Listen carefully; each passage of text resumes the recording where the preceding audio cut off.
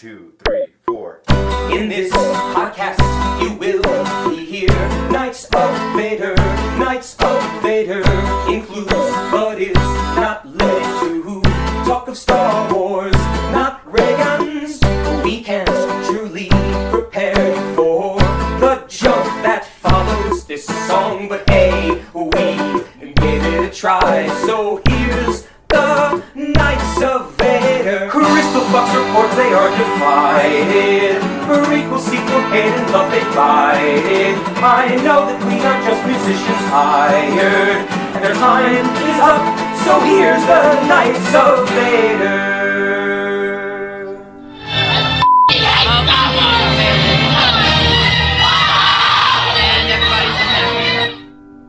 A big thank you to An Inferiority Complex for providing our theme song. It is, March 2nd, 2020. My name is Zach Weber, and I am joined by the Rational Raylo, Mackenzie. Misa back. Yes, folks, by the title of this week's episode, she's still laughing at her joke, folks. I do that a lot. I can't help it. I'm just too funny. Modesty, second of time on Knights of Vader, and we are just striking that chord. But no, as you figured out by the title of this week's episode, we are revisiting The Mandalorian, but we have a very specific reason why we're doing this. Beyond just the normal cavalcade of reasons as to why I'm a sadist and why I'm talking about something that I wasn't too fond of, I think it's also worth noting that we want to give unique perspectives on Knights of Vader. We don't want everyone to think that we are one-trick ponies on this podcast. We're like 1.5, maybe 2, depending on which way the wind blows. So the reason why I wanted to go back and revisit The Mandalorian was because obviously if you've listened to this podcast for the last couple of months, you knew I was quite hard on the show. And I think part of that is I didn't explain myself properly when it came to expressing my opinions about the show.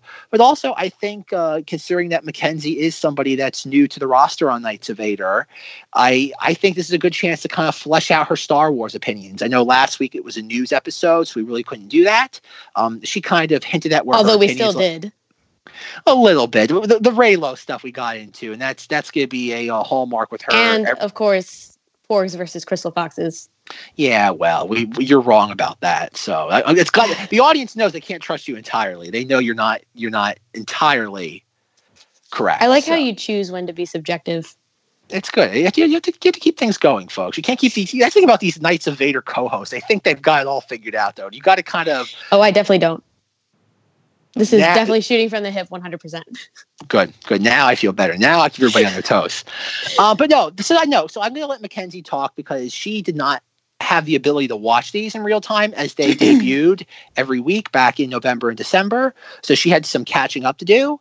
And I think this is a good way to kind of, as a new member of Knights of Vader, our first new member in almost a year, a good chance to kind of feel out her opinion. So with that being said, Mackenzie, what did you think of The Mandalorian?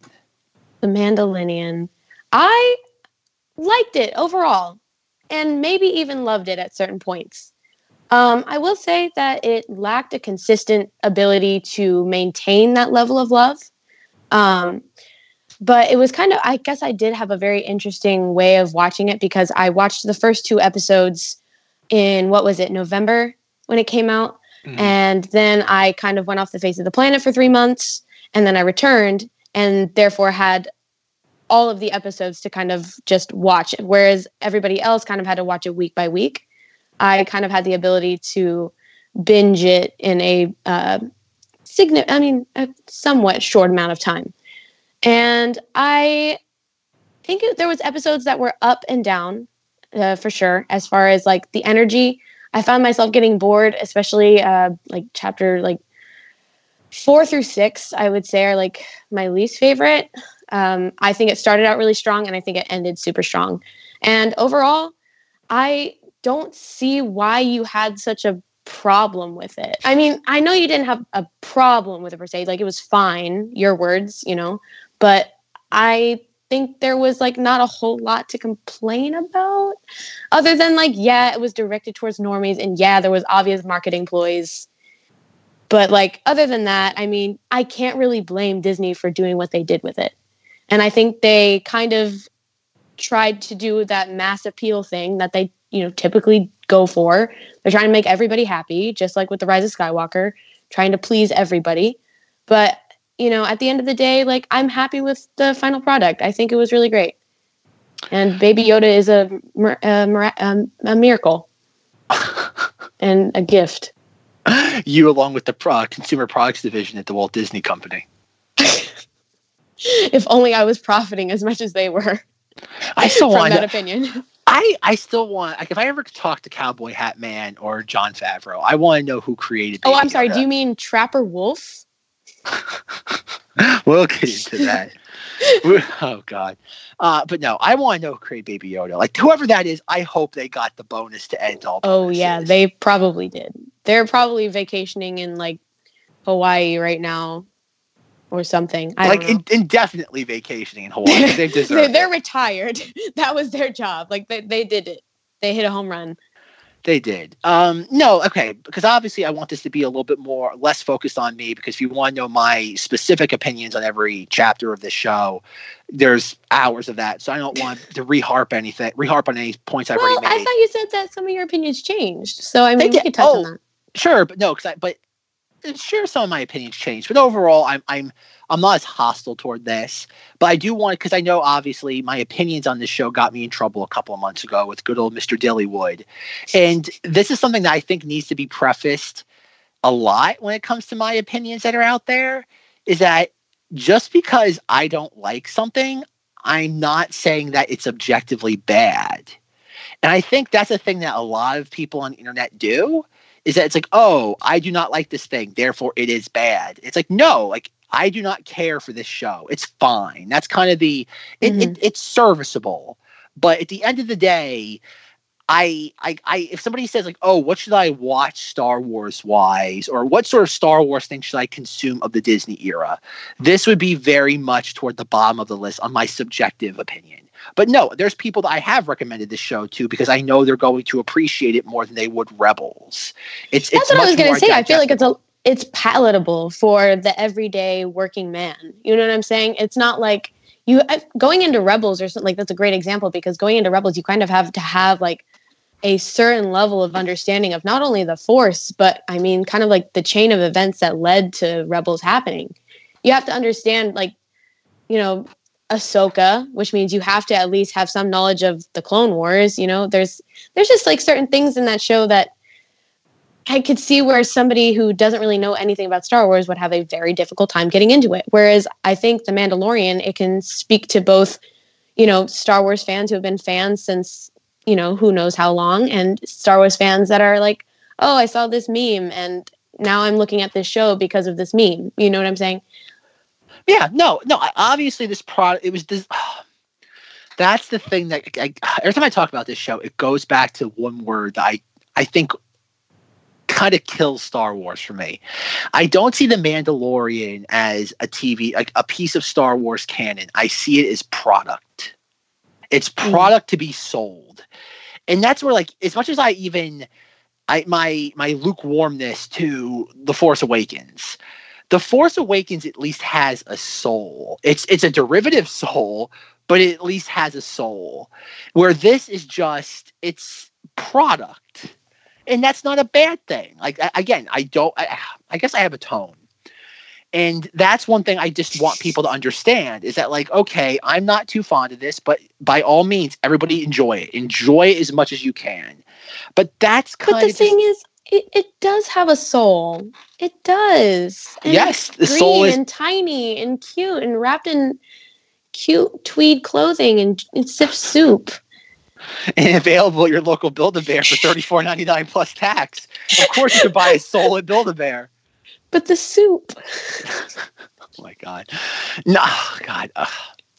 That, again, Baby Yoda is fine. Like, he's cute. He does his job. Like, if anybody deserves their paycheck at the end, he's a huge plot point. It's not like he's just there to be cute. Like, he's actually there to, like, he's a mystery. We don't know anything about him. We don't know what his species is, obviously. We don't know why the Imperials are after him. We don't know why. There's so, like, he's so much more than just product. Like, yes, he is that. But also, you have, like, 100%. I'm not going to argue with you on that, like, at all. Like, it's very obvious they want to make money. just like with the Porgs. They want to make money. But, like, it also serves as a huge point in the it serves as a huge point in the Mandalorian's overall, like, character development. Yeah, again, I'm not knocking Baby Yoda. It's kind of like, it's one of these things where it's like, the end product is objectively good. I'm not saying that. It's like, I've got no problem with this show on an objective level. It's like, it's well made. It doesn't have any of the sort of problems that The Rise of Skywalker has, in the sense, like, it doesn't seem like anybody meddled with it. And I appreciate it for that. But it's just kind of like one of those things where it's more of a philosophical debate. Because, like, this feels like this show was created as a way to just please everybody. It's like, okay. But that's not what Star Wars was ever designed to do. Star Wars was never designed to please everybody. Like, I disagree. I think Star Wars was created to be a story that everybody could relate to. Like, and yeah, it had a different feel, and it looked different and felt different than anything else that had come out at the time. But, like, at its core, it's a story about humanity. It's supposed to talk to everybody. It's supposed to touch everyone. But and this is where it comes back to author's intent. Because if you go back and watch the you watch the interviews, listen to reviews, read stuff with good old Jorge Lucas, is that, like, the story of Star Wars is about a son's problem with their father. And I get it. Like, obviously other ancillary media ventures far away from that, so you can't always judge Star Wars on that level just by that benchmark. That's wrong. Definitely not.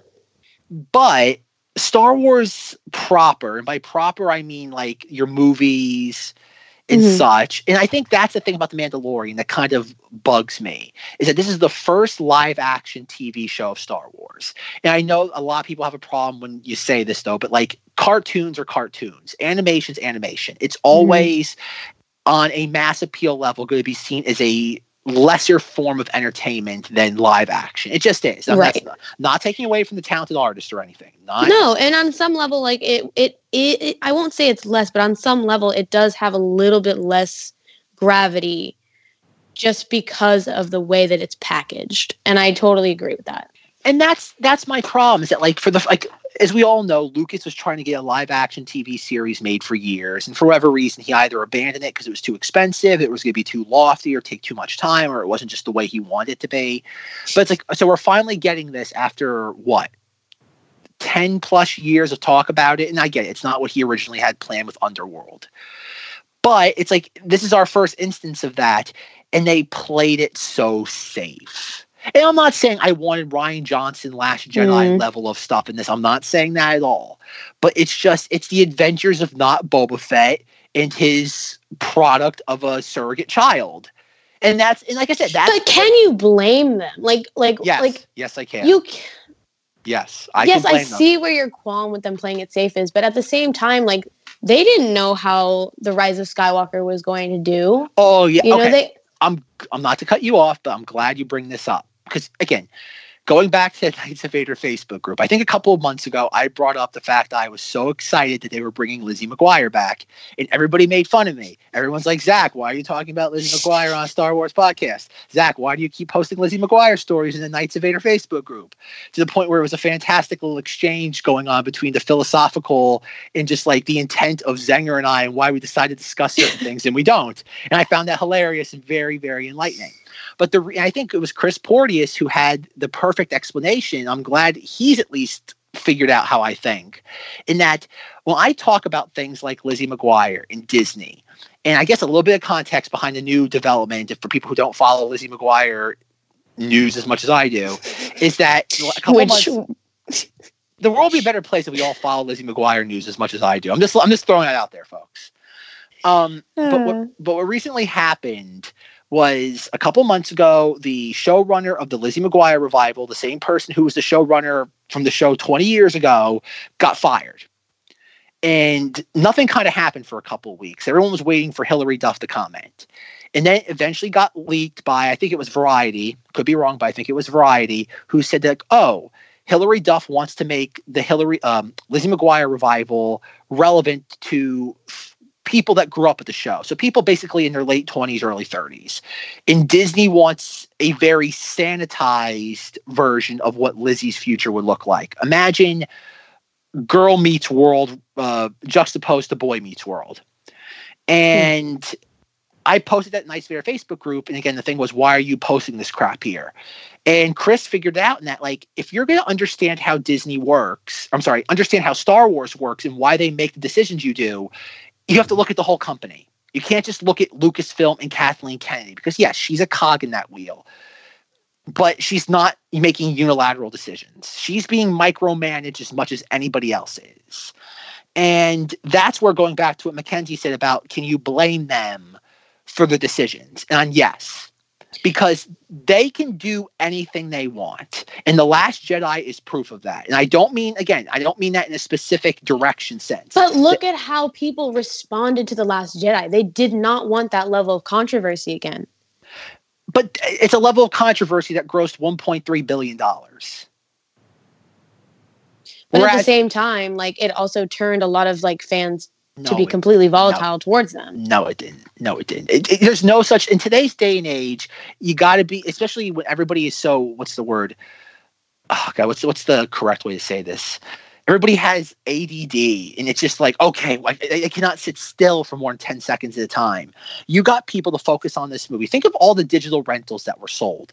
Like, it was like, I think it was like the first or second highest or biggest selling Blu-ray DVD of 2018. The movie worked. And The Rise of Skywalker just is an example of when you play it safe, you fall flat on your face. I know fall flat on your face to the point of $1.05 billion. But that's the thing I've always said about The Mandalorian is that, like, yes, it plays it safe, but to what avail though?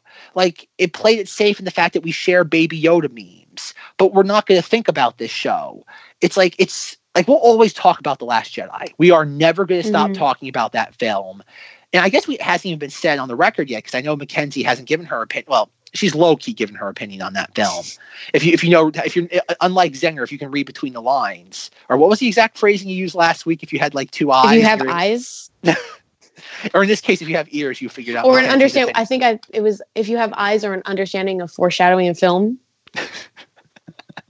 Boy. And on top of calling her the rational Raylo, we could also call her Snips. Just, you know, folks, if she starts doing that. No.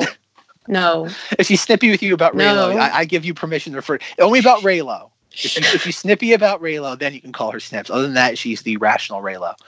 But okay, go ahead. You were saying though, because I don't want to hijack this. I'm still thinking about Snips. I don't like that. What was I saying? It's in the listeners' hands now. I lobbed the ball into their court now, so it's up to them. That was out of left field, man. Comment down below if you want to call her Snips. Oh dear God. But yes, okay. What you were saying though about, like, can you blame? About them playing it safe? Why don't you blame them? Because number one, it's Disney. They don't necessarily have to take risks in order to profit. And whereas I agree with you, I think The Last Jedi is so much better than anything that we've gotten in this last 3 months, or all of the content that we've gotten in the past year.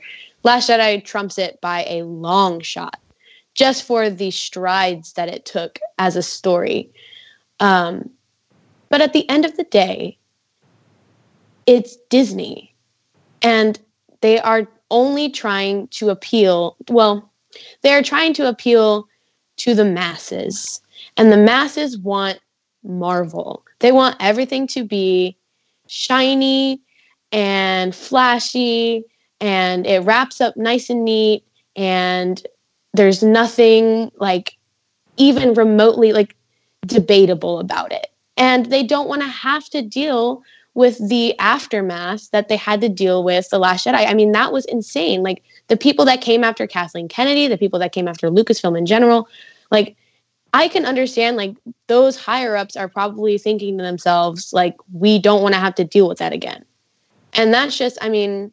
But that's, okay, this is my problem with that, though, is that, like, that's the easy way out of this. because they did profit off The Last Jedi. They like not No, only yeah, I'm not arguing that. No, I'm definitely not arguing that. but- It's kind of ridiculous to think that they would profit more or less off of. No, but what I mean by profit, I don't mean like in a monetary sense. I mean like in today's day and age, I think about Avengers Endgame, highest grossing film of all time. We've already forgotten it as a culture. It's right, it's because not, it was irrelevant. It was irrelevant though, but we're always good to talk about Luke Skywalker throwing the lightsaber over his shoulder. That is a moment that in pop culture is like, I'm not saying it's up there with like I'm King of the World, Titanic, or Lord of the Rings. I'm not saying it's that level of ingrained in the culture, but it's one of those things that like everybody who's been online or on social media back between December 2017 and let's just for the sake of the argument, December 2019 has an opinion on that.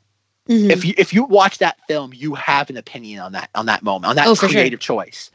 And the thing about, and this goes back to my complaint about Disney, is that like they are a media company. They can control a narrative if they want to. It's called the marketing of it all. And I think that's the thing. I'm not saying The Mandalorian has to be weird or experimental. I think it has its moments where it goes outside its comfort zone. I'm not going to knock it or say or omit that sort of stuff. It still does Star Wars things. Yes. But the thing is that like it does the goofy stuff. And I know like we're going to talk about again chapter 5 where we go into Mos Eisley and everything is just so painfully the same. Reminiscent. Yes. And that's the sort of stuff that's just there to stroke certain fans of a certain age. Like think about it. Like I obviously we're not going to go into specific ages here, but I'm 27 years old. Mackenzie is younger than I am. And of course, yes, we love A New Hope. Nobody's going to argue that we don't love that film. But there's a very specific fan that moment is going to resonate with, and we're not those fans. And I think I brought it up with her too, because I remember asking Mackenzie about like, because she, even though she saw this back in November before she had to go to the Netherworld. Only the first 2 episodes. But she saw the new intro they were doing with all like the metallic like faces. And it was like the light, like the red and blue lights are flashing off them. And I asked her, I'm like, what'd you think of that? And she's like, oh, it's neat. I like it. And I'm like, you notice the fact that there's no prequel characters there? And it's like, oh. And that's there because we have to You can still make an argument for R2-D2. He's an original trilogy. If he had his rocket boosters from Attack of the Clones, then maybe. He was still in it though. But still, I think The Mandalorian, I think even this Lucasfilm since roughly 2013 has been it feels so, I guess, yes, I know we have super battle droids in this, and they're there for all 10 seconds. But they're also, that's the thing too people have to realize. The Clone Wars content, even though it's steeped in prequel era content, I said prequel era, is that like the Clone Wars is a different beast than the prequels. It's a different beast. Nobody got mad off the 2008 series.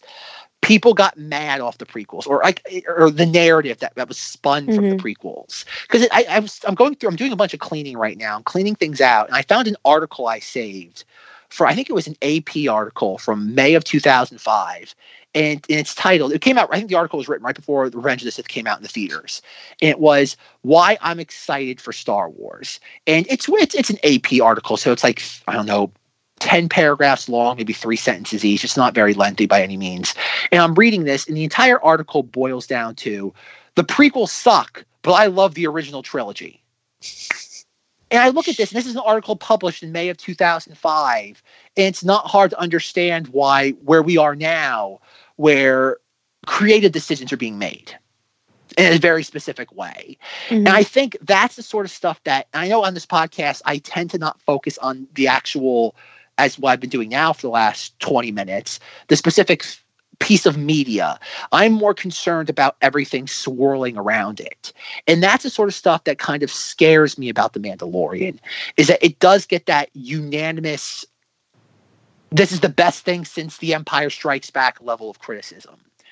And that's the sort Are of people stuff actually saying that? I'm not saying that literally. That's just a moniker I give it.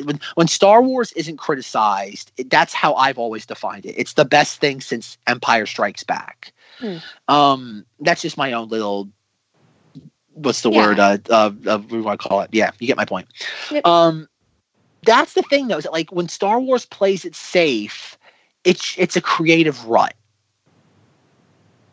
Hmm. And even though I love The Rise of Skywalker, it's closer to The Mandalorian than it is, intentionally closer to The Mandalorian. Because I know there's going to be some episode in the future, folks, where we're going to delve through The Rise of Skywalker and really parse the things that we think were intentionally crafted by the filmmakers and the ones that we've kind of drawn the lines to, like connected the dots and been like, oh, this is profound, but we're doing it, not them. Mm-hmm. And I think that's the thing that kind of scares. That's why the Mandalorian is, objectively speaking, is well crafted, good content. Mm-hmm. But as a indicator, as a canary in the coal mine for Star Wars, it scares the ever living daylights out of me. I can understand that.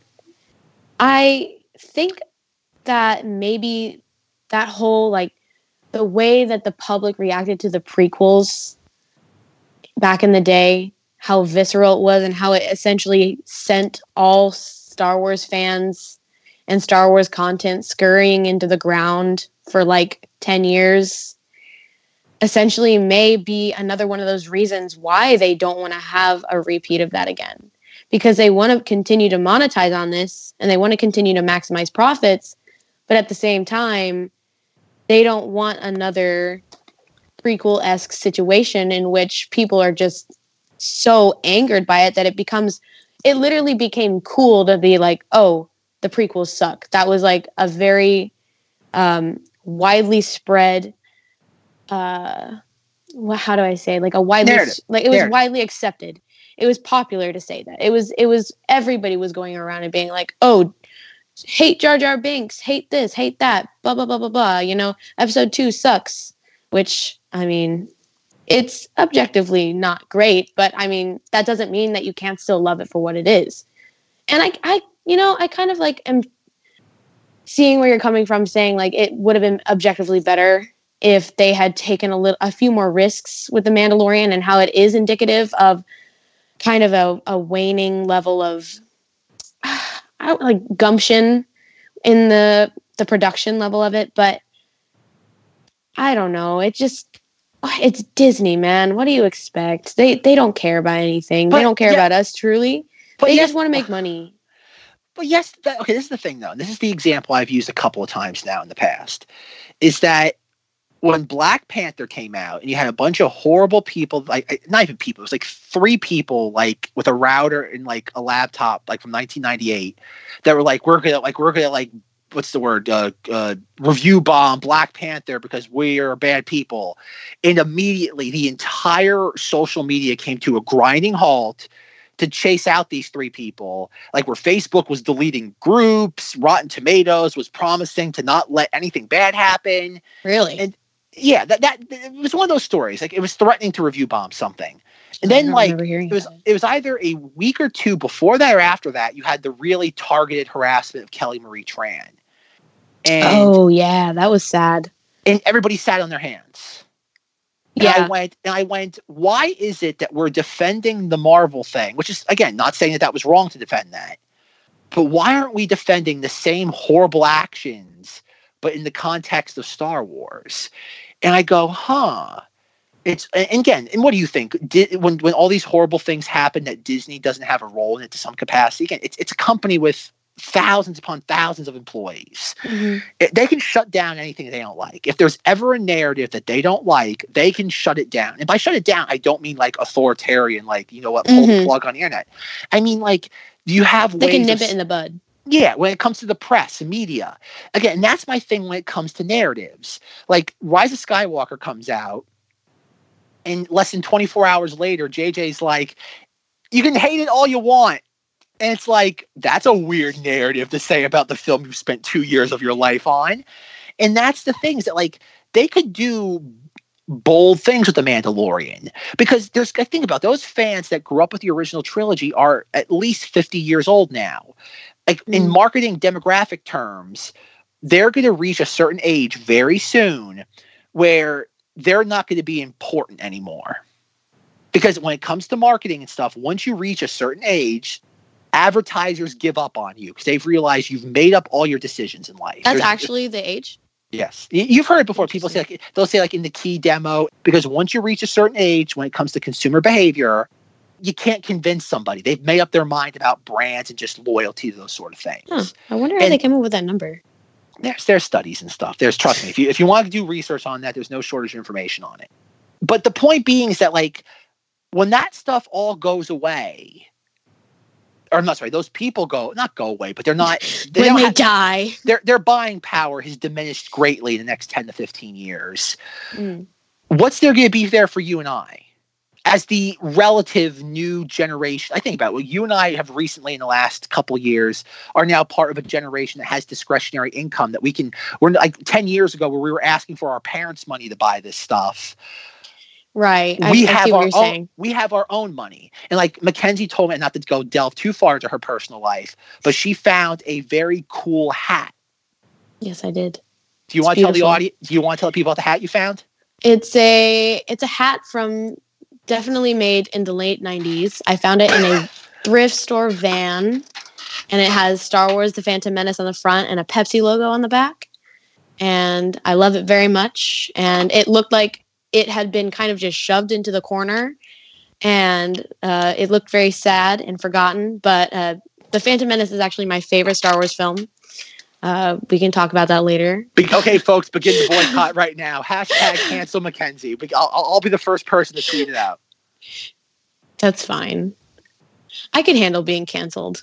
But the point of that was, and again, folks, this is going to come back to The Mandalorian. This is more of a reevaluation as opposed to, or what's the word, realignment of it, maybe more than a retrospective or anything like that. The point being is, I feel okay, I'm getting back to the hat. The point of the hat story was, well, there's a bunch of thoughts going on. I'm trying to connect them all at once, and sometimes they're all over the place. Is that hat would not be, I get it. She got a promotional hat. It says Pepsi on the back. I can see that. That hat was not made explicitly to be bought like at a Target or a JCPenney back in the late 90s. But it's the idea that's not going to be made. That merchandise is not made available today because that Lucas did not try to control the narrative. He did not try to shape the narrative. And that's my problem with Disney right now. Instead of being like, okay, we want to make Star Wars content for all eras of the fans. No, we're going to take this, and that's the thing too. It's also precedent, is that we're going to take this first live action Star Wars TV series, the first time Star Wars at this level of like production, money, effort has been brought to the small screen, and we're going to play it as safe as humanly possible. Mm. And go ahead. I'm sorry. No, go. The thing is that like, if you are going to set a precedent, not that you want to go crazy, like obviously you can't have your precedent be The Last Jedi. I get that. I'm not a madman. It's the idea that like they should have been a little bit more ambitious in the sense of the sort of decisions they were making. And that's what kind of, it's not that the show bothers me. It's the fact of what it represents going down the line. And that when, like, let's say, like, I think I just read today that Peyton Reed might direct. Oh yeah, I saw that. He might direct a couple episodes of season 2. And like Peyton Reed has an imagination. Let's say he wants to do something a little bit out there. Guess what? Chances are he's going to be told no based on the corporate culture, not just at Lucasfilm, but at Disney in general, that, nah, we really can't do that. Well, why can't we do it? Because you know what? We might upset those fans. Look at how well they responded to the first season. Do we really want to buck all the goodwill we got from that first season? And that's the sort of stuff that will happen. Creative ideas will be left out to dry because the first season went over so well because of how safe it was. They're going to be even more hesitant to take risks. And that's natural. Like, you have something that's successful. You don't want to rock the boat. I'm never going to knock them for that. But they also have the ability to shape how people view these things. Instead of having Andy Gutierrez and Anthony Carbone go out there and interview somebody who doesn't really matter, have somebody who has an opinion on Star Wars be like, hey, in this episode of The Mandalorian when... Okay, what's an episode everybody hates from The Mandalorian? Everybody hated the 4th episode, the one where he's in the little village. Have somebody go out there, and it's not saying that they get on the pulpit and they start what's the word, lecturing the audience, but have a Star Wars fan explain why, like give a real world demonstration of a healthy Star Wars debate. You have two people be like, I love this episode. Then you have someone say, I hated this episode. And not that you instruct the fans, but it gives a perspective. Like, instead of having the one thing that people kind of just like clasp onto, and that becomes the overall census. Yeah. And that's what it does. Like, I think it's become, again, it became a joke on this podcast that like the army of not Boba Fett's at the end of episode 3. And even Mackenzie, you tell the audience your opinion on that. I thought it was neat. It made me happy to see them all flying around like little bugs. That might be a weird way to think about it, but it was cool. I thought it was really cool. And again, everybody's entitled to their opinion. I'm not knocking anybody's opinion because clearly I'm in the minority, though. But that's the sort of stuff, though, is that, like, guess what? Next season, people are going to expect that same level of thing. So if the show doesn't do that, there's going to be a layer of, you know what, I like the first season more because I got to see an army of not Boba Fett's flying around. And that's where, like, you need to, like, think about it. Like, is there a moment in any episode of The Mandalorian season 1 that you'd be like, wow, they really did something a little outside the norm there? A little outside the norm. I'm not saying Luke Skywalker throwing the lightsaber over his shoulder. I'm not counting that sort of stuff. But is there a single moment in this show that you can point to and be like, wow, like, you know what? I wasn't expecting that, though, but I enjoyed it. Was there anything unexpected in The Mandalorian, all 8 episodes? Unexpected. I wasn't expecting the Darksaber. But that's fan service, though. You didn't ask whether it was fan service. You just asked whether it was expected or not. Okay, fair. That is fair. But that's like, what role does the Darksaber play? That's my problem with the Darksaber in the end. What role does it play? Why does it? Okay, that's another thing I want to bring up. Okay, I'm glad you brought that up. But we'll get to that in a moment. Sure. What importance does that play at the end of episode 8, other than wink, wink, nudge, nudge to the audience? Yes, it's wink, wink, nudge, nudge, but it's also, it asks questions. It begs the question, how did he come to be in possession of it? He got it from somebody. Question answer, moving on. Well, obviously, but like, I think there's a little bit more. I mean, it piqued my curiosity like a lot. I'm very curious as to how we went from the Darksaber being where it was in the Clone Wars and Rebels to where it is now.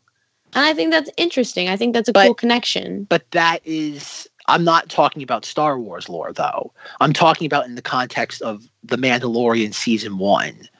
In that, like, I'm going to take 2 examples.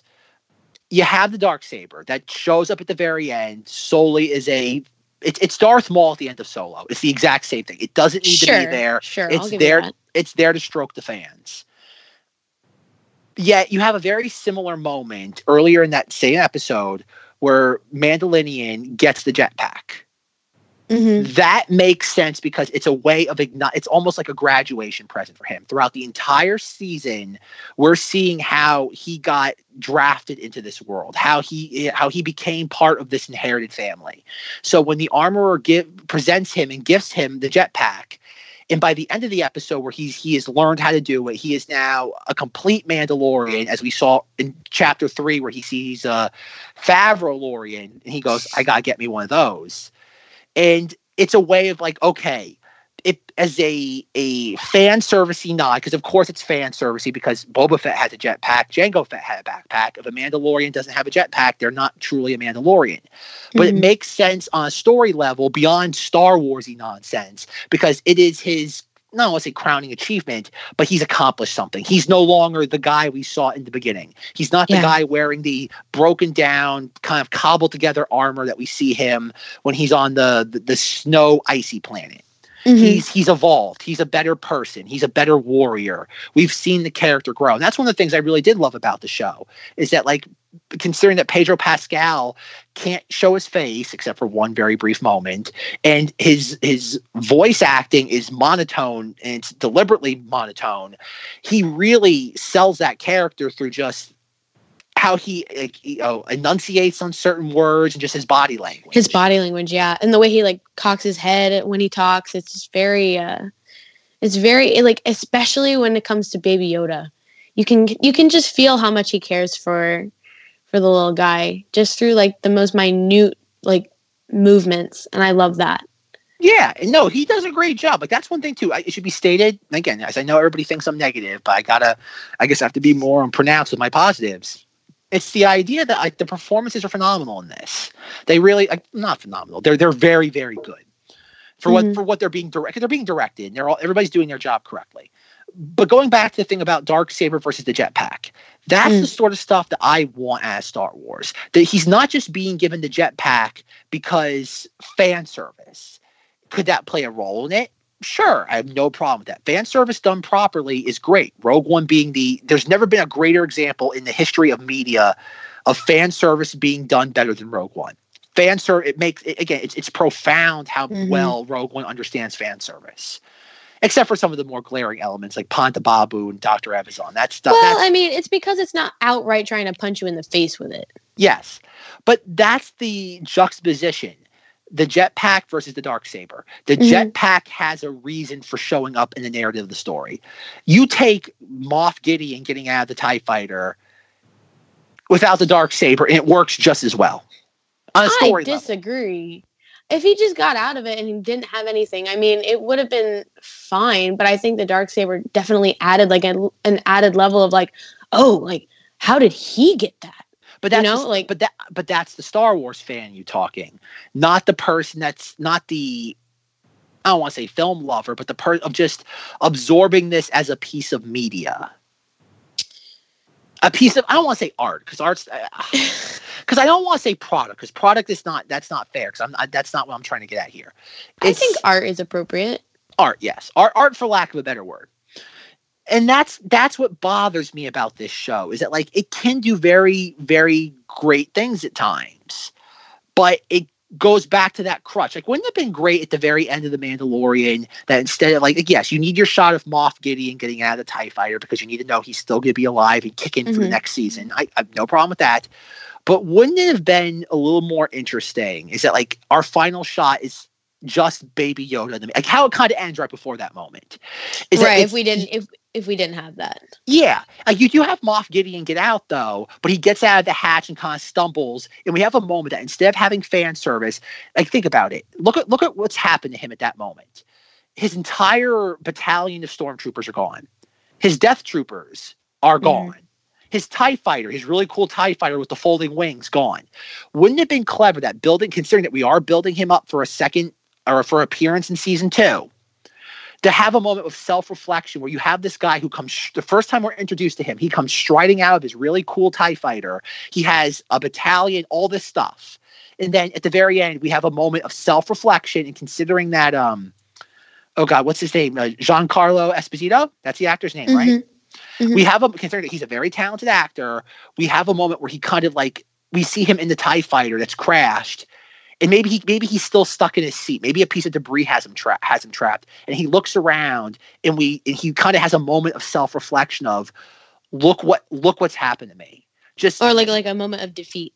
A moment of defeat. Like look at how on top of things I was just hours ago, and now look what's become of me. And that on a story level, never mind just works better, but it also makes us connect with the character because that is a human experience that we all can relate to.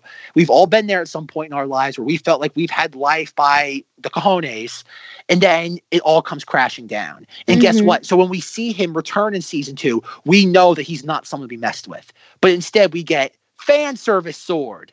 And it's like, well, great. Everybody else, like, think like you pointed out yourself.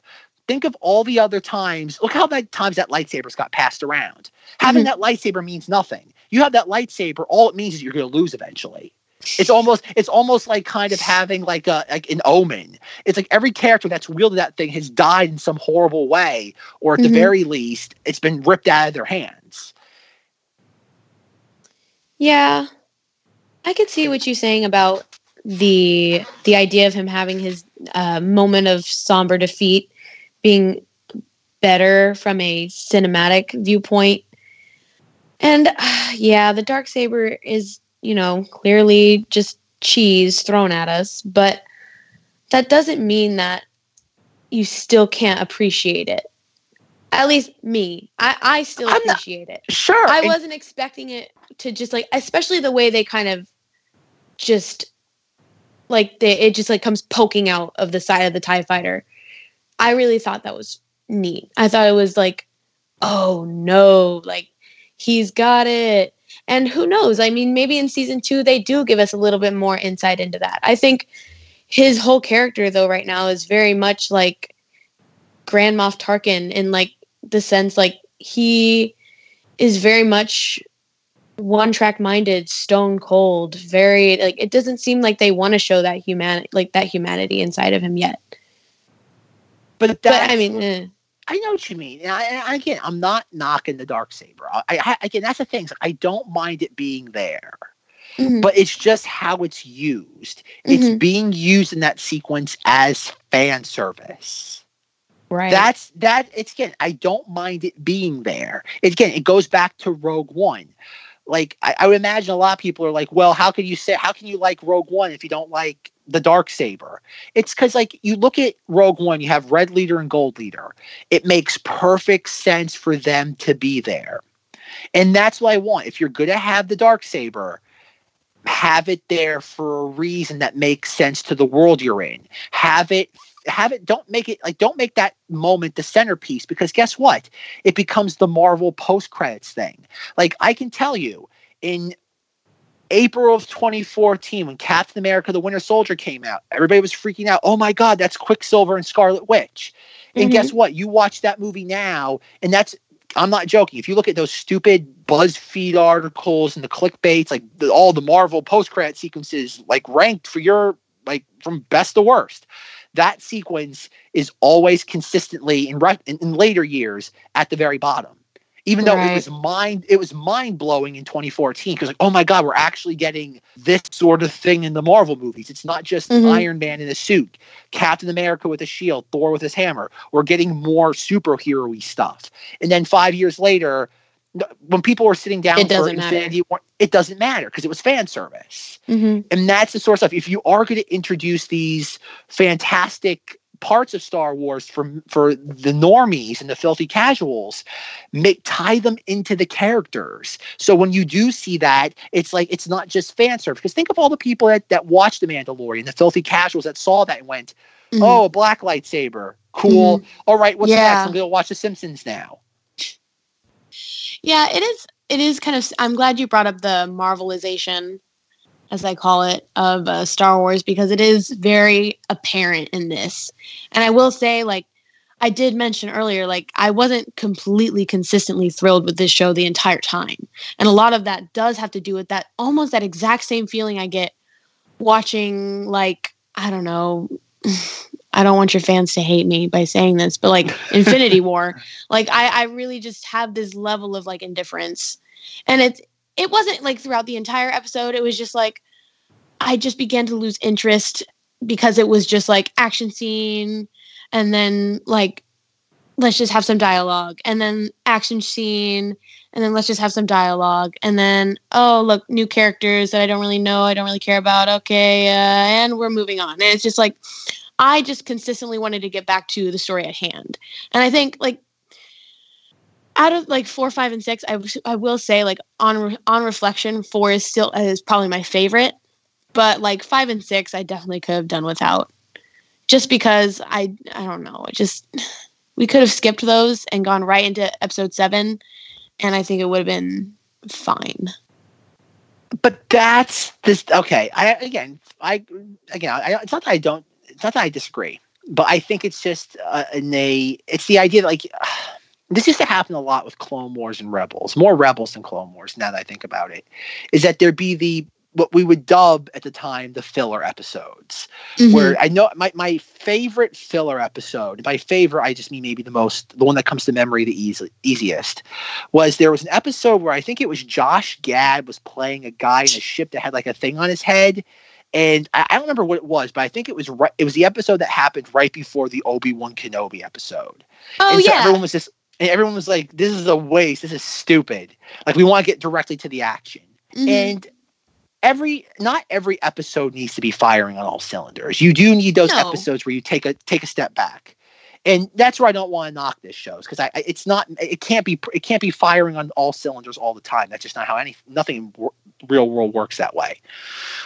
But at the same time, though, it's like you can take moments where things feel a little bit slow, where I think Mackenzie and I disagree. I really love Chapter 6. She's clearly not thrilled about that at all. Yeah.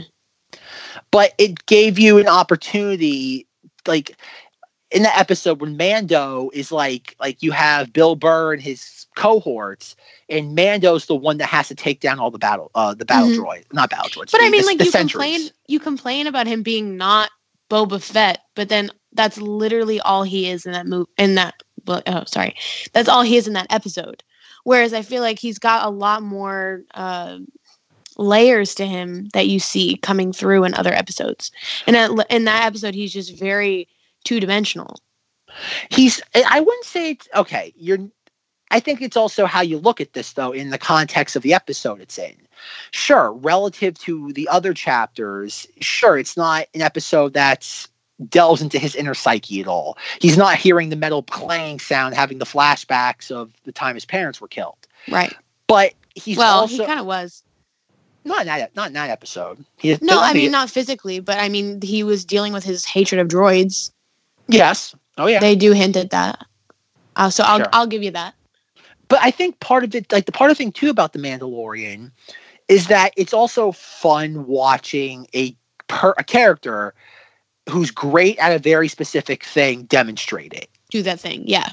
And I think that's one thing that, like, a lot of people misunderstood about the prequels, is that, like, I know in the Phantom Menace behind the scenes documentary where Lucas is explaining to Steven Spielberg about the battle droids, and he's like, these are the battle droids. The Jedi cut them up like butter pretty easily. And did that pretty good. Yeah, I know. He's somewhere Zenger and Russ are proud right now. and it's like, then like people are complaining, like, well, where's the tension then?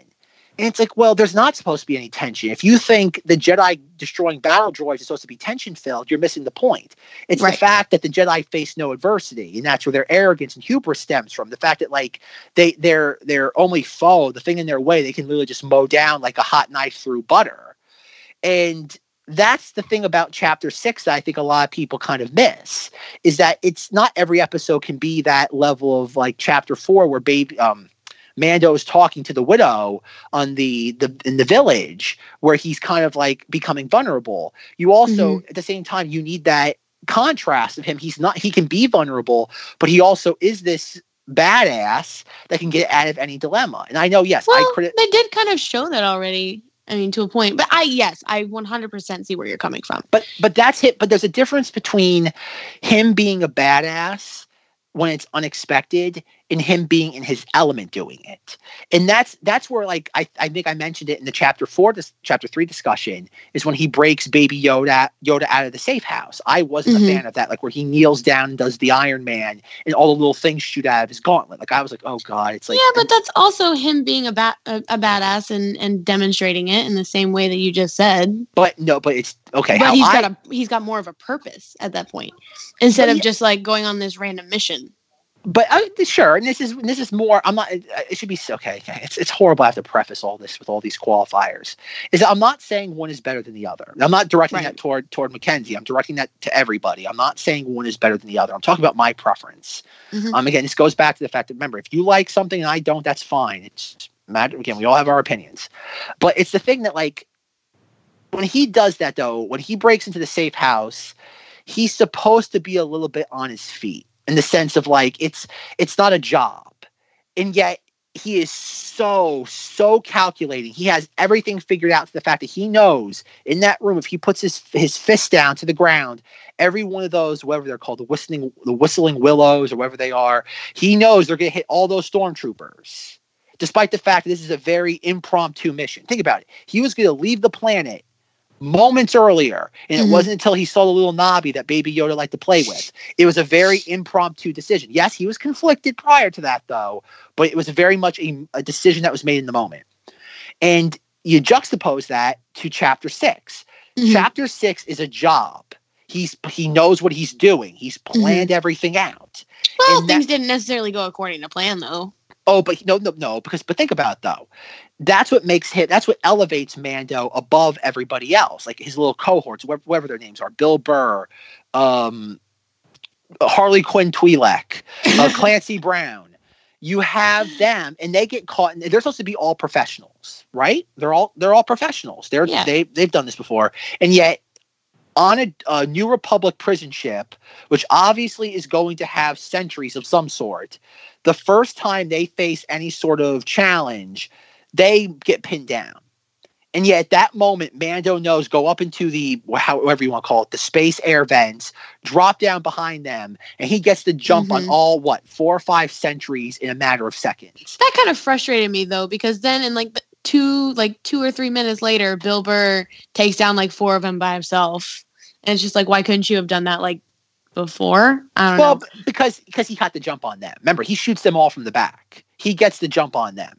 Again, I don't disagree with you. But the point being is that there's certain elements of this where Mando's going on a job. He's a professional.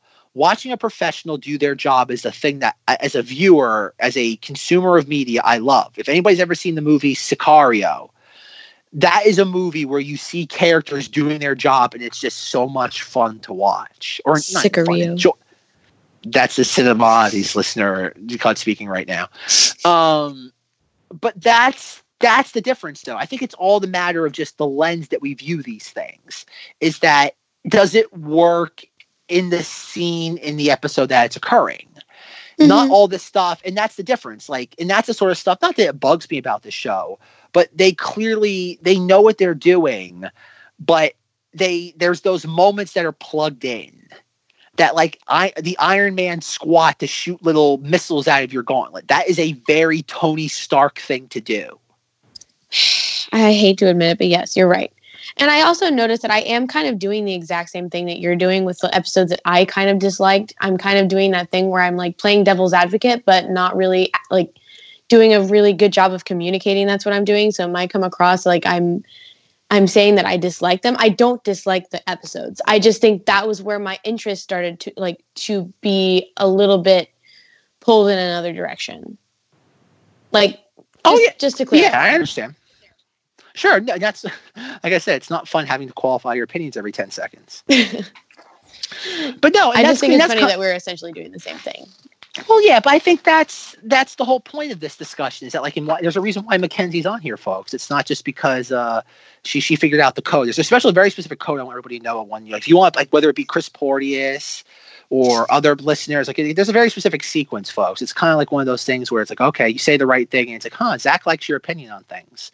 It's possible, folks. Anybody can come on Knights of Vader if you try hard enough. You just say you like his poster, and that's it. No, the point being is that no, Mackenzie's right. I think it's the idea that you do want to be balanced. You don't want to be these. I don't want to say. I almost said hyper partisan. You don't want to be these kind of zealots. And I think that's the thing that bothers me about The Mandalorian is that it brought in that overzealous nature, or just that the absolute part of the fandom. That everybody said this is unanimously great, so we can't talk about it.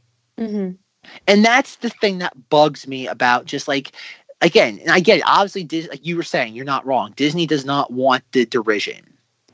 But as somebody who loves Star Wars as a piece of art, in any shape and form it might take, you do want the debate, not the derision, but you want the debate. And that's where I think they should be doing more to encourage that in healthy ways. I'm not saying that every Star Wars film has to begin with a PSA, how to sit there and talk to the person next to you. But I think that's something that I like. What I'm trying to get at with these Mandalorian discussions kind of is in a under the surface theme is that I want to be able to talk about the Mandalorian and tell the people in the audience, have listeners be oh, like, it's okay to not have to unilaterally love this thing. Because I would imagine, like, I think I've said it before, like, Mandalorian, people enjoyed it, but I don't think it's going to be one of those things that we're going to be talking about. Maybe once it's completed, however many seasons it may go. Mm-hmm. I don't think it's going to have that resonance the same way that, like, we've talked about before. The Last Jedi has, Revenge of the Sith has, Mm-hmm. Empire has. I don't think there's no moment in this. There's no, like, that kind of, like, a thing for fans to latch onto. There's nothing in The Mandalorian that speaks to the fandom on a profound level. Or not even profound, but just, like, on a deep level that you can connect to. Because, like, I have to ask you, what's your favorite moment in this? And I say moment, not like any scene with Baby Yoda or any time he flies, there's a jetpack. It has to be like a moment that, like, the same way, like, if I asked you what your favorite moment of The Last Jedi was, you could tell me easily, right? Yes. There you go. Is there a moment and I know the Reylo in you has a very specific connection to The Last Jedi that obviously The Mandalorian cannot fulfill. But is there a moment in this that you can point to where, like, let's say you're talking to somebody and you're like, oh, so what do you like about the show? Like, oh, there's this really great scene when blah, blah, blah, blah, blah, blah happens. The scene that is coming to mind for me is not necessarily like an epic scene. It's more of like a quieter moment where you kind of get to see the Mandalorian, like, kind of struggling with a decision. And I feel like this is so, like, girly of me to say, but it's actually ironically in episode 4 or chapter 4, when you see, what's her name? The widow. She's got a name. She's got to have a name. It's Star Wars. Everybody has a name. Star Wars widow lady. When she is trying to get him to stay and you see him watching, I'm sorry that Baby Yoda has to be involved in this. But he does. And you see him playing with, like, the kids and they're in this, like, beautiful paradise of, peace. And it's just perfect. It's exactly what Baby Yoda would thrive in, and something that would be good for even Din Djarin as a person, as, like, a healing for him. And you have this moment where you see him, like, he actually considers it. And I think that's why I was so upset at that episode, was because he couldn't stay there, obviously. But it's just sad. And I like that sadness. I like that, oh man, like, it sucks and I hate it, but at the same time, I love it. Folks, I want you to remember this exact moment, because there's going to be an episode on this podcast when Rise of Skywalker comes out on home video where we're going to talk about tragic romances. And it's going to be... And I hate it. And I hate it. And I hate it. And it's going to be... But I love it. It's a fiery debate. It's going to get hostile real quick. Just pay attention. I said that I hated it. But it's also, I love it at the same time. But I hate it. But you picked it as your favorite moment. So, like, there you go. Thank you. Because okay. It's... She literally handed me the sword, folks, so I'm going to use to impale her on in a couple of weeks. She handed it to me. It wasn't necessarily about the romance. It was more so about Baby Yoda. I just want to say that. It wasn't about... I did not say, oh, I'm sad that he couldn't be with the hot lady. That's up to you. Now, see, now you're making it even worse. You're taking your hole deeper. I'm definitely not. Sure, that's what they all think. But that's the sort of stuff that's really great about this show. You have those moments. You have these moments of really deep character interaction. And that's the thing that kind of, like, it has the potential. And so when it does take the easy way out, I become disappointed with this show. It's because I'm not, again, like I said, not every moment can be deep and impactful. I'm conceding that. No, but good art is divisive. You're right. And I've never disagreed with that. I mean, it's clear from The Last Jedi that it is almost a necessity in our society nowadays, because it doesn't happen often enough. But that's the thing, though, is that we don't, like, if in the fan base, you can't have these discussions, because once you push back and say, I didn't like this, when it comes to Mandalorian, the majority will shut you down. And it happened to me. Mr. Dillywood. Think about it. Mr. Dillywood got so angry over something I said about a show involving not Boba Fett that it made him that angry that he had to lash out. Like, think about that. Like, imagine somebody says an opinion about a TV show that makes you that angry. And I think listeners of this podcast know I don't say anything offensive. I have my opinions. You might not like them though, but they're never offensive. And yet somebody got so angry over an opinion. And I think that's kind of like another problem. Like I said, I've spoken about it earlier so far in this recording, but like, that's the thing, is that like The Mandalorian doesn't breed discourse. And that might be the ultimate reason why I dislike it so much. Whereas every other Star Wars film, with the exception of maybe Rogue One, breeds discourse. Even Solo to a lesser extent. Rebels does. Definitely does. And that's kind of my problem with this, is that like it's kind of like it plays it so safe that you do have to kind of seem like a jerk sometimes to dissect it. Right. But I mean, at the same time, like, that is totally a valid reason to not love something. But for me, it's not a big enough reason for me to dismiss it as something that I do not like. You know what I'm saying? It's a matter of preference, yeah. It is at the end of the day. And I don't know. I think it does a good job for what it is. At the end of the day, it might not be the most memorable Star Wars thing that we have, but it was a fun time.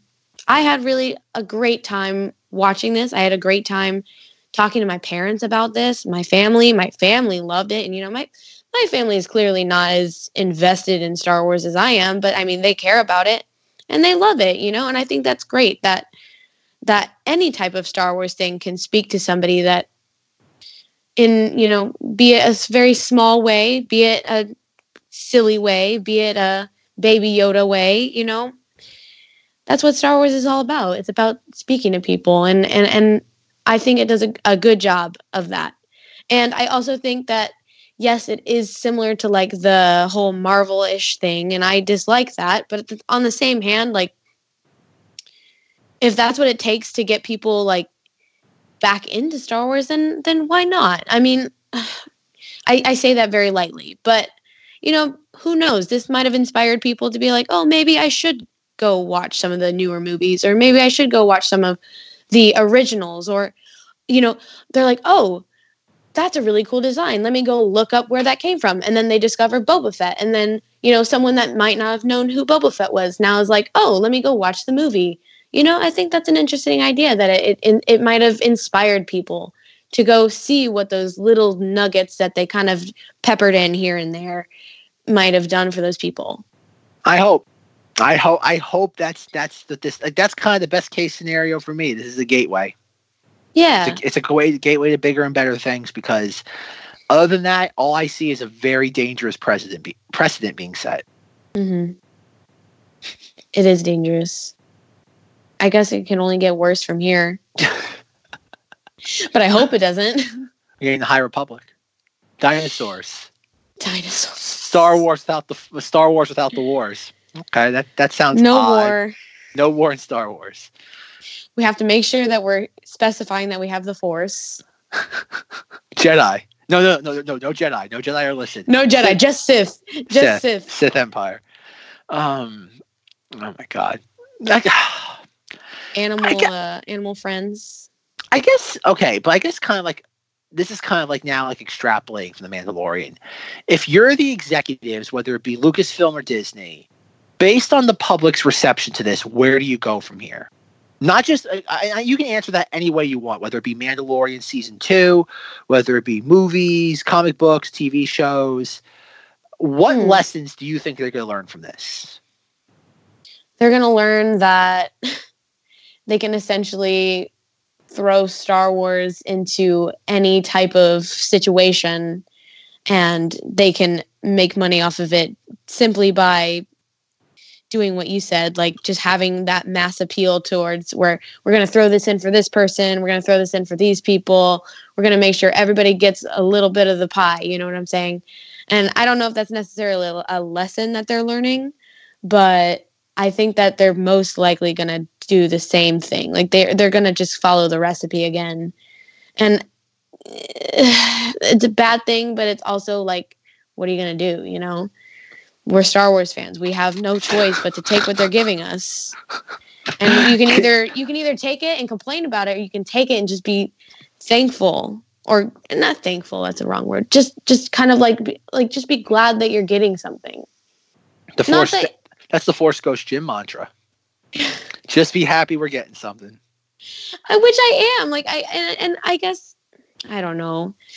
Maybe that's a little bit too of like an apathetic viewpoint on it. But I mean, I love that we're getting Star Wars stuff. I love that we're getting a season 2. You know, I'm excited for it. I'm definitely going to watch it. I think that it's probably going to be very similar in the fact that it's going to be flashy and it's going to be pristine and it's going to be clean, and there's going to be a lot of Baby Yoda stuff for me to go crazy over. But I mean, do I think that they're going to change? Maybe, you know, maybe not. I don't know. That's the thing about this. Like, I don't know where you go from safe. Mm-hmm. Where do you go from safe to safer? But that's also something that happened with Clone. Well, I guess I'm weird like that. Rebels got progressively better with every season. Mm-hmm. Clone Wars, I think Clone Wars is a mess. That show was just so all over the place that, like, and I don't mean that like in a negative way. I it was like, ever bad, but I mean like it's just like certain episodes were great. Other ones were like Other ones are like, oh, good Lord, we're doing 5 episodes straight about Padme. Dear Lord, make it stop. And that's the thing. Like, I am holding out hope that, like, okay, like they have their footing now. Maybe they'll start doing more headier and loftier things like they did with Rebels. Like the first season of Rebels, initially I was just like, I don't care. I'm like, I don't care. And then by the end of season 2, it got very deep. Mm-hmm. Like in a way that we never expect. Again, if you had told me at the beginning, I can still remember watching the series premiere of Rebels, where you have the horrible animation on the Wookiees, and then a year and a half later, you have on one side Kanan, Maul, and Ahsoka, and on the other side 3 Inquisitors on a Sith temple on some weird ass planet, and I'm like, whoa, yeah, exactly. And that's the sort of stuff that, like, that's neat. Like, that's neat. It's like, okay. If it works, and I guess that's my thing, if it works or if it aids the story, I've got no problem with it being fan servicey or being safe. But it's gotta help the story. And that's what it comes down to. And I think this show, it's very scattershot at times when it decides to do those sort of things. Mm-hmm. Well, who knows? Maybe we are in for a little bit more of a roller coaster of not emotions, but like lore-ish type things. I mean, they are obviously hinting at things with the Darksaber. They've hinted at things with Baby Yoda and his Force abilities. I mean, who's to say we don't somehow find the Mandalorian coming into possession of the Darksaber, or we delve more into Baby Yoda and the... Yeah, I mean, that's... Think of the toys, though. Think of the toy. Think of the Funko Pops alone with him holding the Darksaber. That's... I can hear the... Think of the Funko Pops. But no, like... We obviously are skirting around the Force in this show as a subject matter. We might get a little bit more insight into that. I mean, we might even get a little bit more insight into Yoda and his origins and maybe the planet that he came from. No, I don't want that. No, if they do that, that's a deal breaker. That if they start treading on those sort of things, kind of like the mysteries of Yoda's like species is one of those things, like it's like the mysteries of the universe. It's like, no, don't touch it. Don't. Well, didn't they already say that's what he's trying to do? Like he's trying to. Sure, no, you can investigate something without ever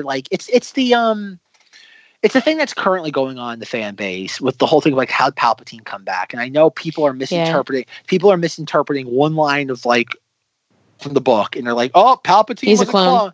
And it's like, no, it's like you can interpret that line 100 different ways. It's ambiguous. It's not definitive. That's a clickbait article.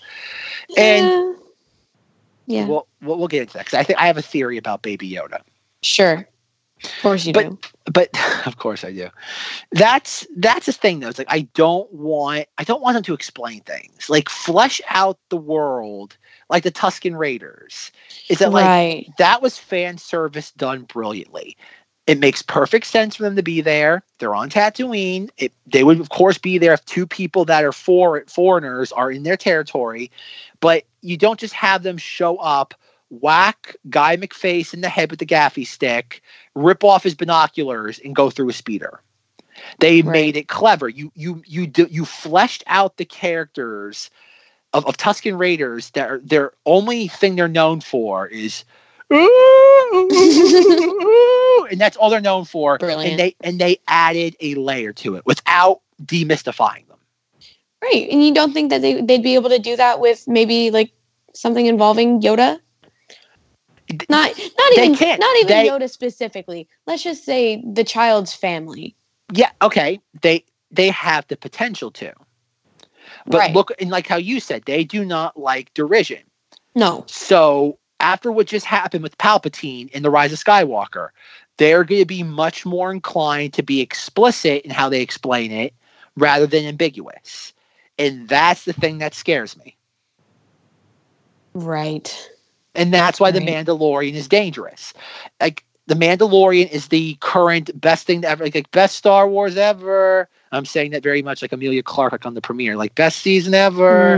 It's like, and guess what? They're going to go for that because it's low and it's easier. It's much easier to explain something matter-of-factly than it is to make it ambiguous and make the audience think about it. Like, I don't know why people care about how Palpatine came back. He's an evil space wizard. He can do anything he freaking wants because he's Palpatine. He's weird and he's goofy.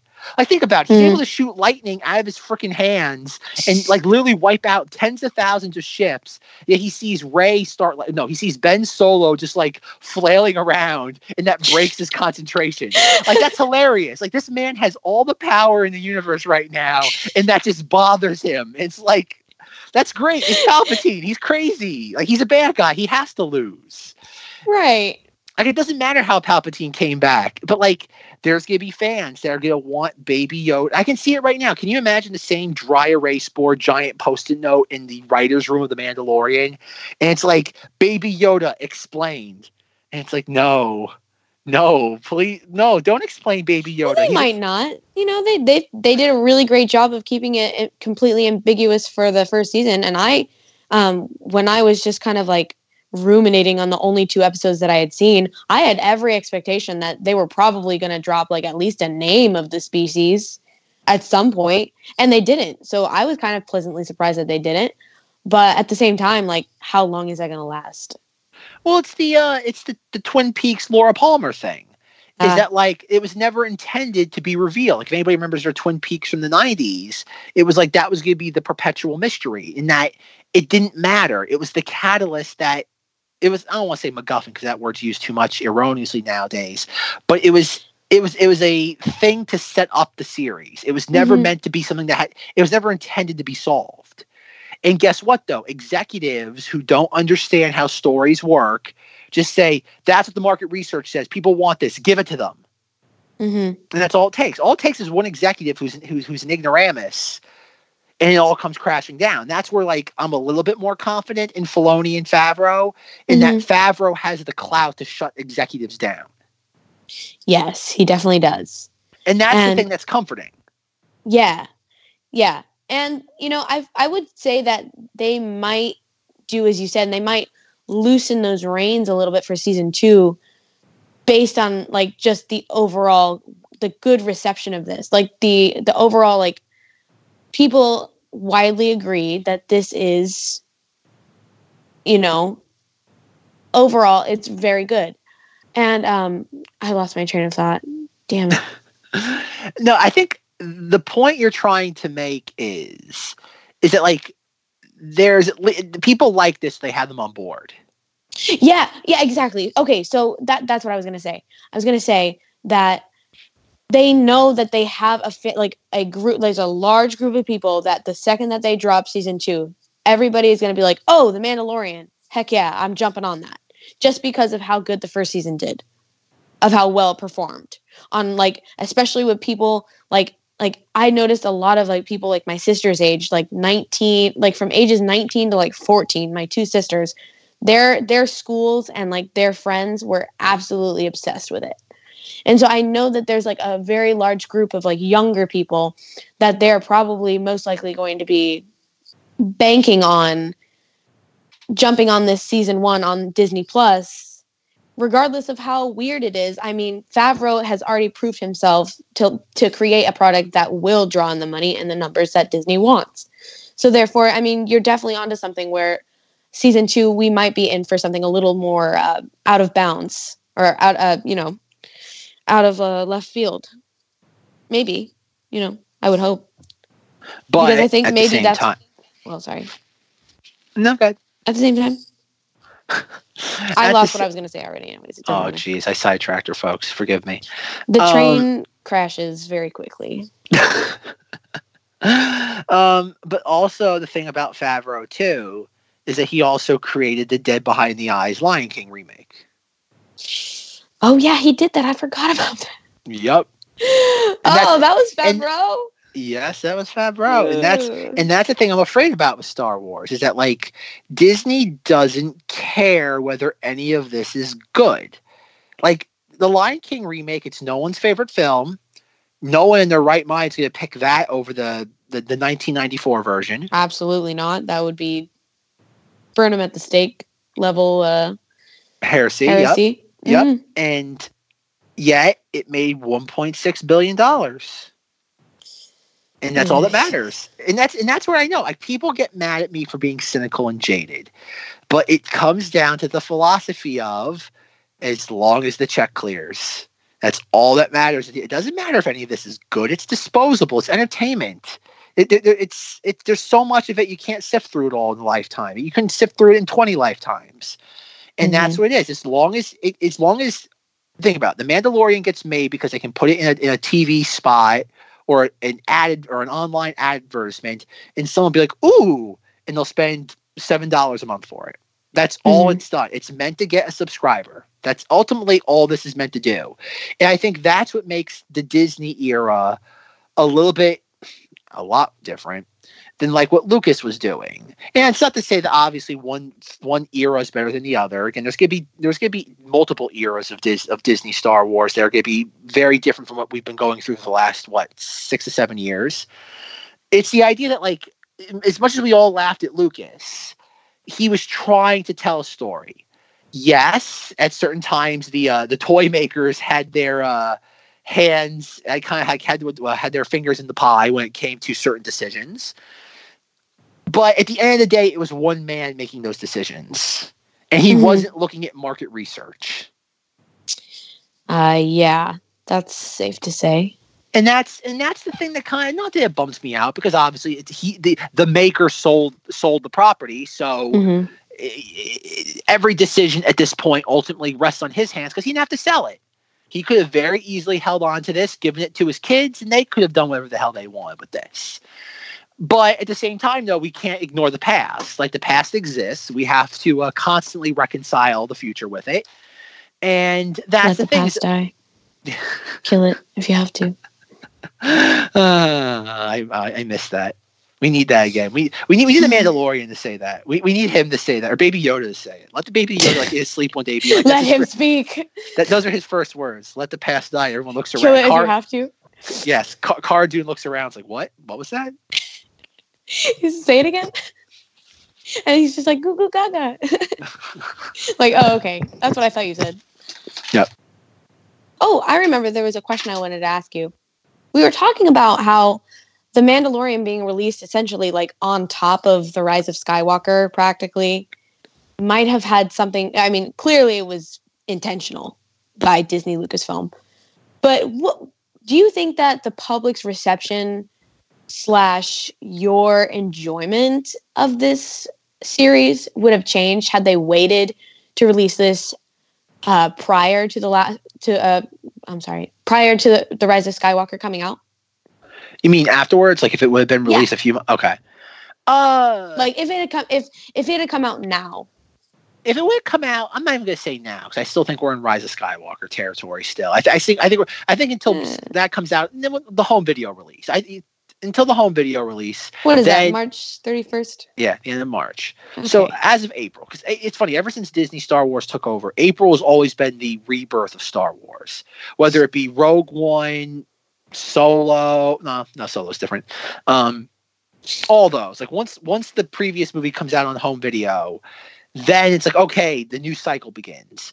I think if and I get this never would have happened in a million years for the reasons that she said.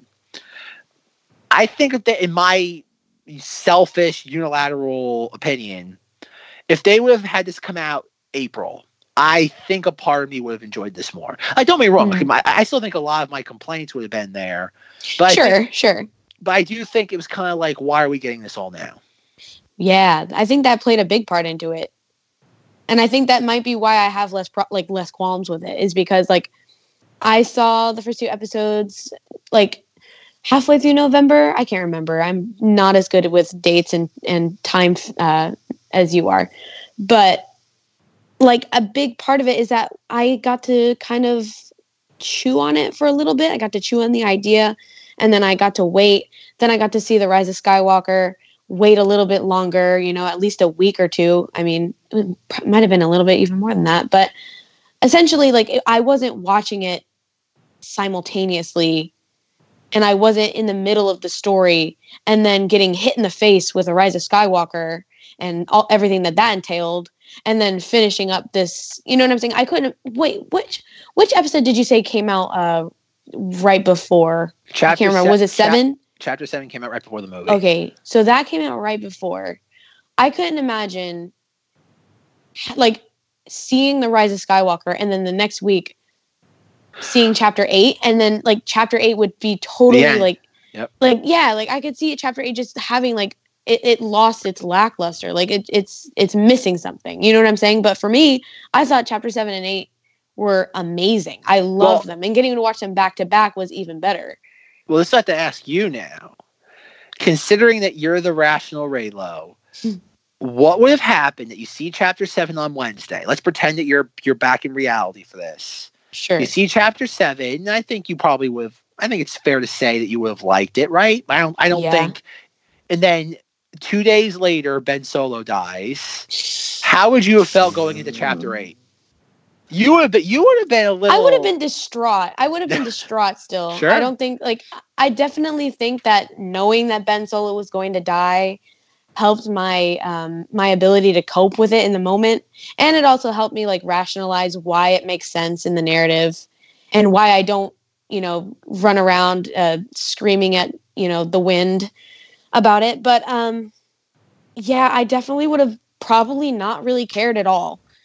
It, like, especially like, I don't know, it doesn't have the same level of meaning to me. I've been so attached to the sequel trilogy since 2015 that it was almost like a small part of me died when Ben Solo died. So having to deal with the repercussions of that juxtaposed to like the amount of care that I had for the Mandalorian, which I did. I did care about him. I cared more when Quill died in Chapter 7, but like, I could totally see where the ending would have been rendered pretty like not obsolete, that's the wrong word, but irrelevant. Moot. The point was moot. I like that. Yeah, definitely.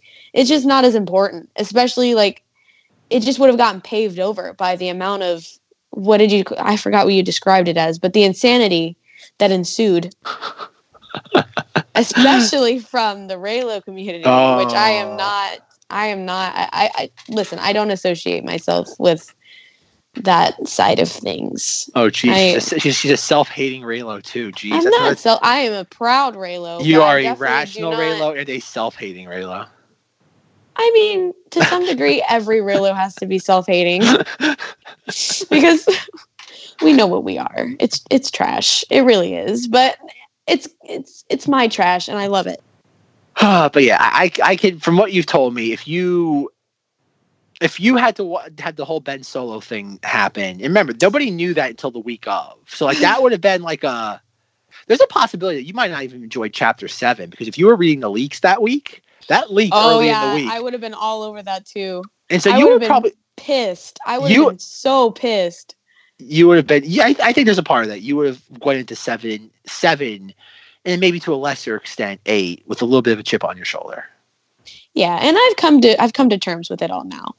Definitely, after having an adequate amount of time to chew on that whole thing, which we definitely don't have to get into that right now. But well, we will. But we definitely will. We definitely will. Look forward to it, folks. In about well, it is March right now, so that's what. Today's the second, third, fourth. Yeah, about 3 to 4 weeks. We'll delve into that. We'll do the Reylo discussion. That's gonna be fun. I thoroughly look forward to that discussion. That's where you get to see Mackenzie yell, folks. I'm gonna be screaming probably the entire time, like Zenger level of screaming, just like throwing chairs, and the whole time I'll be laughing. Like, see, that's exactly what Reylo is. It's chairs being thrown at each other from across the room. I'm gonna be like, it's beautiful. Shut up. It's the most pretty looking chair I've ever seen before. It's a chair that looks like Adam Driver. It's a very tall chair with a very broad chest. Mm. Yes, sir. Oh, God. I guess there's one final thing about The Mandalorian. I've always, I think I brought this up in the last, when we discussed it back in November and December, but I don't think anybody really harped on it as much as I did, is that how much of Disney now, I don't want to say is regretting, but when they did Galaxy's Edge, and they made it so time specific to the time period between Last Jedi and Rise of Skywalker. Yeah. That they actually cut themselves out of having walk around Mandalorian, Cara Dune, and Baby Yoda walk around characters. Oh, that's a great point. I bet they're kicking themselves right now. They probably are. And that's what makes me wonder, though, because I can't speak to Disneyland, but I can speak to Hollywood Studios in Florida. But when they were building Galaxy's Edge, on the other side of the park, they had Launch Bay. And essentially it was just like a makeshift exhibit where they had props and stuff from the movies, some new props, some older stuff. And that's where you get to see Kylo Ren, right? You get to meet the character. Yeah, I went there. Oh man, that was a fun time. My thing is, I wonder if they're going to take that area of the park and rework it. And by rework it, I don't know how, because considering that anytime Disney does anything with those theme parks, you're talking about 5 to 10 years. I wonder if there's a part of them that kind of like what Universal did with Harry Potter, where you have, Hogsmeade and Islands of Adventure, and then you have Diagon Alley in Universal Studios proper. I wonder if there's a part of them that wants to do that. You keep your Galaxy's Edge, it can be sequel trilogy oriented, but then you have your Mandalorian town. Maybe they have to be kicking the tires on that. Well, I'm pretty sure there's already a spot or two in Hollywood Studios itself that kind of resembles Tatooine. Well, yeah. There's a few areas. They could probably just expand on that. No, but remember immersion though. Mando and Baby Yoda wouldn't be walking around during that time. I think about Mando. But they do have a lot of those. There's the last time I went to Hollywood Studios, there was a lot of Star Wars stuff, and there was Star Wars characters walking around everywhere. But that wasn't the Galaxy's Edge thing though. The Galaxy's Edge is very much themed to its time. I'm not saying they can't have Mando walk around characters. I'm not saying that though.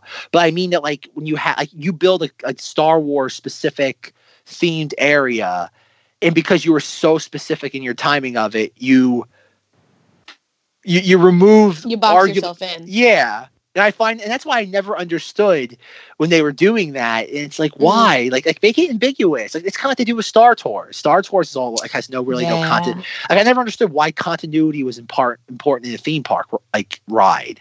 It's it's a ride. It's not continuity. Sure, if you want to plug in some elements here or there, that's you can do whatever you want.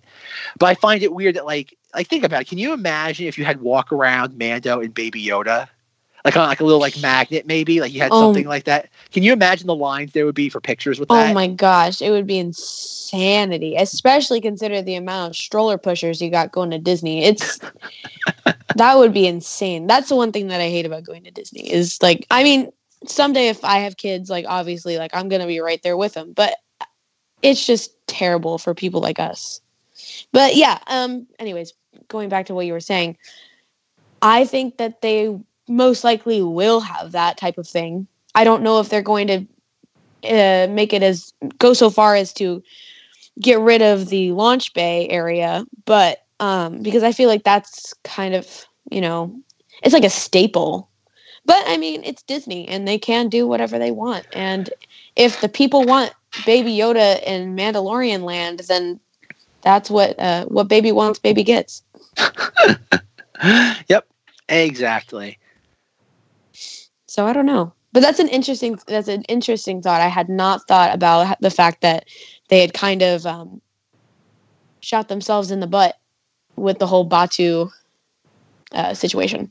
Good old Batu, the most boring place in the galaxy. It is kind of, the more I think about it, it is kind of strange that they chose that out of all places that they could have chose. I remember when they announced it, I'm like, this sounds horrible. Not even sounds horrible. It's just bland. It's like everything else. It is bland. It's like, it's kind of like not Tatooine or not Mos Eisley. It's off-brand. It's off-brand Mos Eisley. It's kind of like the meme that's like, Mom, can we go to Mos Eisley? We have Mos Eisley at home. And it's Batu. Mos Eisley at home, Batu. Oh, yeah. It's exactly like that. But I mean, they tried to make it more relevant with the books. But okay, consider, okay, like I said, I said it last week. Mackenzie reads the books, and this is going to be fun to talk to this stuff with her. Is like, you read Black Spire Outpost. Yes. And then like, have you watched any of the ride footage from Rise of the Resistance? No. All right. Yeah. Okay. We're going to have to come back to that. I'll have to send you a link later. But to just tell you now for the sake of the conversation is like, there's so much canon breaking stuff in that ride. Like now that we have the Rise of Skywalker, so much of canon is broken in that ride. Like Kylo Ren has the mask, but it's not the reforged mask. But it takes place after The Last Jedi because Rey is wearing her Jedi training outfit. Oh, like her hair half down, half up? Yep. Oh, She's man. in the pre-show, she has that. So it's clearly post Last Jedi, but it's Kylo Ren like pre-Force Awakens. And I love that. I love how, like, after all that time of like, this is gonna be the most immersive real world experience for a Star Wars fan ever, and then like cut to canon breaking, and it's like, okay. I'm like, I don't care because it's a ride. It shouldn't matter. It's like want that. You want a visceral thrill. I'm not like, if anybody goes on a theme park ride and they're like, you know what, like it doesn't make sense. I'm like, you're missing the point. But like, it's just fun considering they're the ones who had to bring that up how many years ago. That like when it finally opens, it's like, oh, like maybe you should have kept it ambiguous. Just been like, oh, it's sequel trilogy. Well, when? It's a sequel trilogy. That would have made way more sense. That way you could justify having Kylo Ren in an unforged helmet and Rey in her whatever garb they choose to put her in. Especially like, I think a lot more people dig the white Jedi robes for her anyways. Like, so you could kind of like switch back and forth. You could have whatever you want. You have more options. You don't kind of like I said before, box yourself in with this, like, it has to be very specific. I like to imagine the reason why they couldn't have an unmasked Kylo Ren is that it'd be very similar to happen to the Jack Sparrow walk-around characters in the mid-2000s. He'd just be hit on so much by everybody. They're like, we can't do this. We can't do this. This poor guy. It's the same thing. Like borderline sexual harassment. That's a real thing that happened. They had to cut out like a lot. No, I remember hearing about it.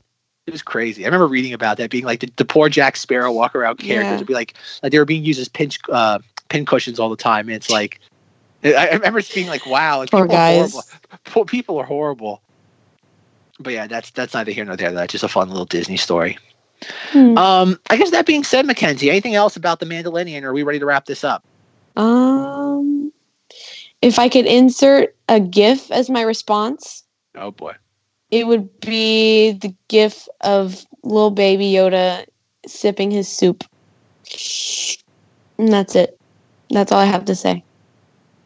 I'm just shaking my head, folks. I hope that comes through the audio. You can hear like the air going by my mic, just shaking my head. Oh yeah. And I just think I wanted to say that I think it's very funny how much pleasure you gained out of the beginning of episode 8 when they just hit Baby Yoda multiple times. Okay, I never made that. Okay, she peek behind the curtain, folks. I never really made, like, when we recorded that episode, I had to be very veiled about that. I guess now she's just like tearing it down. I'm sorry. But I yes. haven't listened to them, so I'm not aware of what you've chosen to hide from your fans. I had to tiptoe around that. No, it should be said now. I guess okay, just so you guys know, to be completely real, he had an ridiculous amount of pleasure from that scene, seeing him, the poor baby, get his head bashed in by 2, what are they? Scout troopers. Scout troopers, they were very funny. I liked them, but it was like an insane amount of pleasure. It was kind of I'm not going to say revolting, but it was revolting. I can neither confirm nor deny such accusations or allegations. Excuse me. I did not laugh at Baby Yoda getting hit in the face. I played the fifth. My attorneys have advised me to not comment on such allegations. That's fine, but I think people can decide for themselves. Can we make that an experience at Galaxy's Edge? The Scout Trooper experience? Pay $20, you can come punch Baby $20. Yoda. That's cheap. I'd be willing to go at least. God, that's almost like the lightsaber experience. Well, how much money would you spend? Is it like just like a one-off thing, kind of like the like meeting the characters? You have to like wait online like 2 or 3 hours. Oh yeah, there's definitely gonna be a line. It's Disney. What do you expect? There'd be a line to hit Baby Yoda. I figured that'd be an experience just for me. I feel like if they were to offer that in this hypothetical sense, let's just say that there are other demented people out there like you that would gain pleasure from hitting a child. Oh my God. Okay. That came out wrong. Part of that might have to be bleeped out, folks. That came out wrong. Oh man! God! On my podcast, I'm being accused of being a child beater. Oh, good Lord! What have things become? Well, he is called the child, so. Oh my God! I'm sorry. Yeah. That's not what I meant to say. Oh my God! I don't know. You never answered the question though. I'm afraid to now. This is being recorded. I have to be careful now. Now actually it went from being like a plead the fifth, like in jest. Now it's like my lawyers are whispering in my ears as we speak right now. Don't open your mouth. Stop talking. Cut the mic. Cut her mic. I will certainly say that like if it were like a lightsaber level experience, and I had to choose between the two, I certainly would figure I have a lot of lightsabers and I don't need any more of them. Okay. I guess. But the answer doesn't completely satisfy me. I think I've already dug my hole well enough deep at this point, so. I mean, there's nothing wrong with it. Like, I wasn't trying to make you feel, like, guilty for it. But, I mean, at the same time, like... She's casting aspersions, and she's like, no, I'm not trying to make you feel bad, but the audience is going to make you feel bad. She's like, I know, I don't have to make you feel bad. The audience will. In the comment section, Mr. Dillywood. It's your own conscience. Mr. Dillywood's like trying to write another review, and it's like, I can't re-edit it. Jeez. There's like a little edit. It says like March 5th, 2020. He's like, doesn't like Baby Yoda. Wants to hit Baby Yoda. Send him to jail. And then I would have to politely agree. Just kidding. Just kidding. Hopefully he's not sitting there cracking his knuckles over his keyboard right now. He's creating another account. He goes and buys another iPhone just to leave another nasty review.